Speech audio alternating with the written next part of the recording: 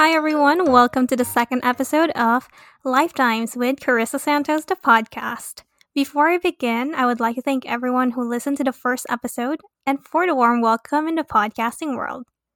I started this podcast because I wanted to create a content that is real and relatable, so I'm immensely grateful for all the love and support that I'm receiving. I'm so glad a lot of people liked it, and I hope that you'll like this episode and the upcoming episodes as well. So, today I will be sharing some tips on how I survived the first semester of pharmacy school. If you know anyone who recently started pharmacy school, then please let them know about this podcast because this could be of interest to them. Okay, I need to stop blabbering and actually start sharing some key points. So, here we go. Tip number 1. You have to acknowledge the fact that becoming a pharmacist is not easy. So, just breathe. Inhale, exhale, breathe. Take it one day at a time, one bite at a time. So I just want to share a little backstory. During the first few weeks of pharmacy school, I was really overwhelmed.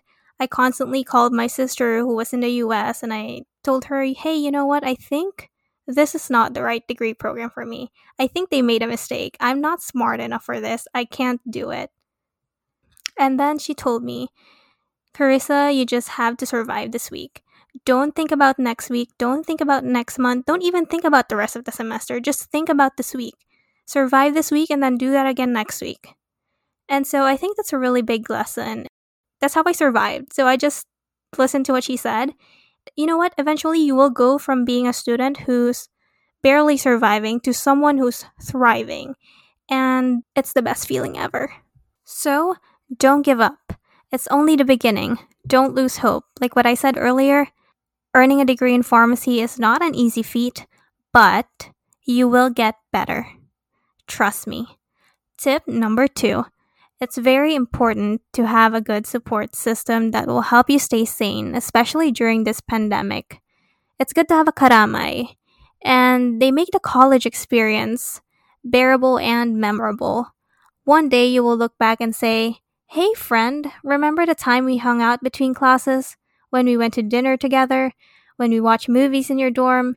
And that time when my crush found out that I like him because you guys were so obvious? Here's a tip, by the way. If you like someone, don't tell your friends because your crush will find out. Okay? Just let them know pag kayo na. But yeah, that's a really good tip. Unless you really want your crush to find out, then do that. Also, it's good to have friends you can rely on and compare notes with, or even complain to. Like, why is our tuition fee this much? Why do we have to pay 100,000 pesos for online classes? Just kidding, or maybe not. Anyways, I hope that when this pandemic is over, you'll get a chance to watch a basketball game with your friends or have a pep rally so you can really feel the school spirit. In addition, you have to be picky with your circle of friends because they can either make you better or worse. In essence, we become more like the people we hang out with. Just like what Jim Rohn tells us, you are the average of the 5 people you spend the most time with. You have to find people who get you. People who will be there for you when you're feeling less than wonderful, when you're having a crappy day and you just need a good pat on the back. You need friends who will celebrate with you when good things happen in your life, not the kind of friends who backstab you or get jealous of your accomplishments. Those are not the kind of friends that you should surround yourself with. But here's the thing, it takes time and effort to find real friends, but it's worth it. I was fortunate enough to be able to meet such wonderful people in college that I still get to talk to even until now. I still get to have conversations with them. I still video call them. I still tell them about the big events in my life. And I still get to share my problems with them. So those are the kind of friends that you should surround yourself with. And actually, in college, you will find lifelong friends. But it takes effort to cultivate that friendship as well. So you have to take that into consideration. You can't just be a taker. Just like any relationship, friendship is also a give and take relationship. You can't make your friend your emotional punching bag and you can't reach out to your friend only when you need them. But when they need you, where are you? You can't be that kind of friend. So it can't be like a parasitic relationship. And lastly, our success in life, more often than not, comes down to the people we choose to spend our time with. So, pick your friends wisely. Okay, moving on. Tip number 3. Find out how your professor gives a test. One thing you can do is to ask your ates or kuyas who already had that professor for that certain course. I feel like that is the best way because they can tell you what sources that professor used for the test. Like if they use a textbook or if they just use their PowerPoint or they just use their lecture. This is very important because you don't want to waste your time studying the wrong material. You want to just go straight to what the professor expects of you and find the simplest way to learn the concept.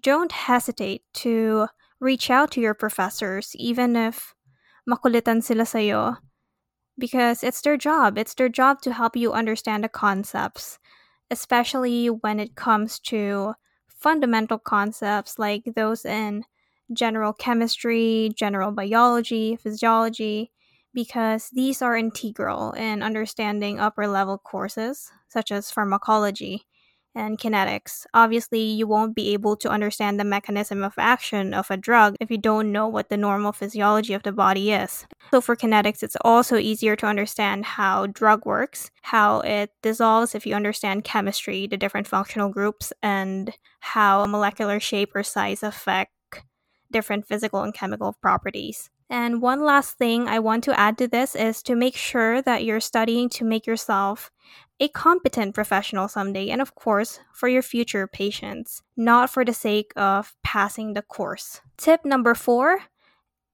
if you're having a really hard time, then I highly recommend that you join Scholia or find a tutor, or you can study with your friends. You can always ask your ates and kuyas in pharmacy school. Don't be scared, they're always willing to help. And you can also ask me, don't hesitate. If all else fails, you could watch crash course videos on YouTube.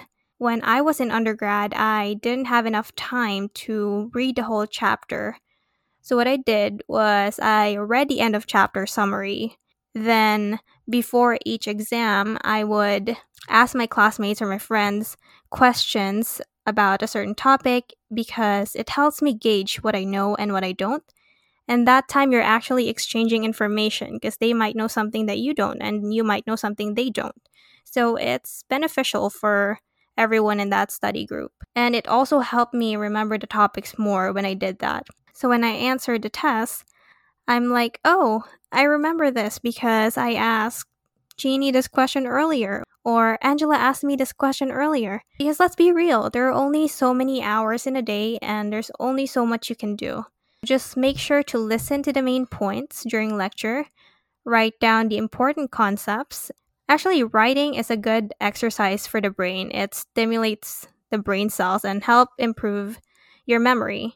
Lastly, don't be afraid to try different learning techniques. Eventually, you'll find the learning style that suit you best. So just keep trying. You'll get there. Tip number 5 is try not to multitask. There are numerous studies that show how multitasking is physically impossible. Learning a huge amount of information is not really the most exciting task, and forcing yourself to study for hours will only make it worse. There are some people who like to do the Pomodoro technique, which is basically a technique where you study for 25 minutes straight, and then you take a 5-minute break, and then you do it again. Now, that doesn't work for me.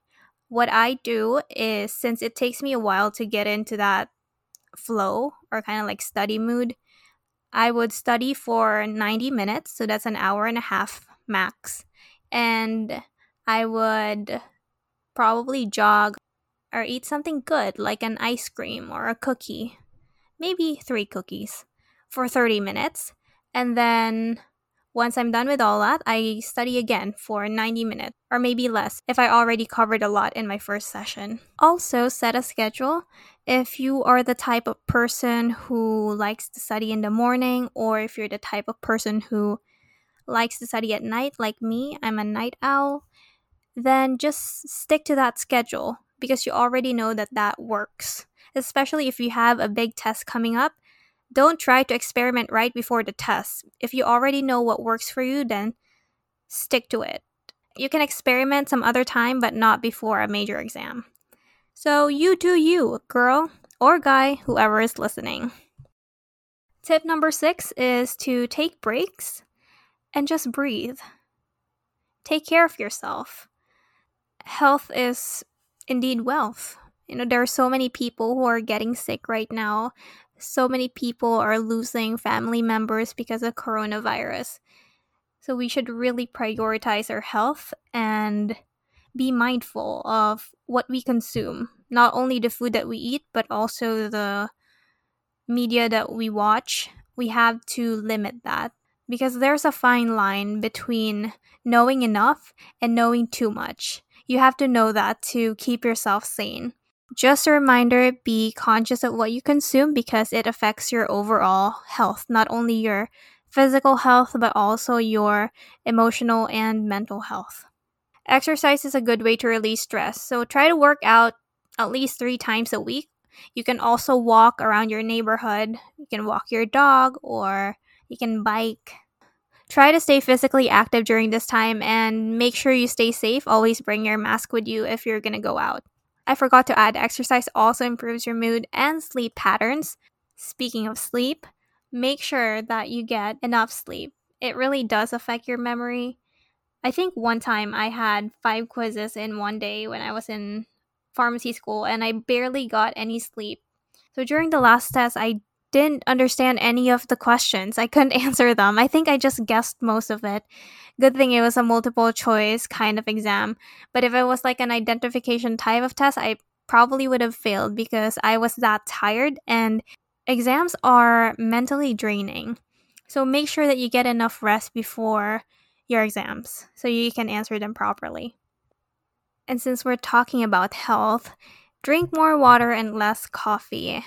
I know it's hard because coffee keeps all of us awake, but our body keeps the score. So let's take care of it and treat it well because it does a lot of things for us. Tip number 7 is pray, pray, pray, pray. If you fell asleep and you weren't able to study, then just pray that it's multiple choice and not identification. But since classes are online, I'm thinking that exams are probably going to be a multiple choice kind of test. So you guys are lucky. I just want to share this real quick. When I was in 4th year of pharmacy school, we had a course. It's called Course Audit, which is like a preparation for the board exam. So we had to study all of our subjects from 1st year to 4th year. And I remember one of the professors would always say, guys, remember for the board exam, ipagdasal nyo na yung inaral nyo yung lalabas. And I think that also works for other exams. Just make sure you pray, God, please, only this chapter, because I fell asleep and I did not even touch this next chapter. So just make sure your prayer is specific, that you only want chapter 17 from pages 108 to 115. Maybe that's all you read. And make it that specific. As long as you pass, you should be good to go. Don't take yourself too seriously. Finally, my last tip is to enjoy. Enjoy the process and have fun. It goes by really fast. Before you know it, you're already done with pharmacy school. Don't focus so much on your grades. It's good to maintain the grade you want, but don't obsess over it. I used to be really conscious about my grades because I wanted to let my family know that I'm doing my best in school, that I'm not wasting their money, that I'm working really hard to get good grades for them. Here's the truth though. When you start working, no one really cares about your GPA. No one will ever ask you about it again. It would not matter. So focus on the things that's important and something that would last, like your relationship with your friends, with your family. I know that school is very demanding, but time is not stopping just because you're in school. And time with your lolos and lolas. Go out with your boyfriends or girlfriends. Have fun. Enjoy life. It's fleeting and you have to savor every moment, even the hard ones, because it'll pass.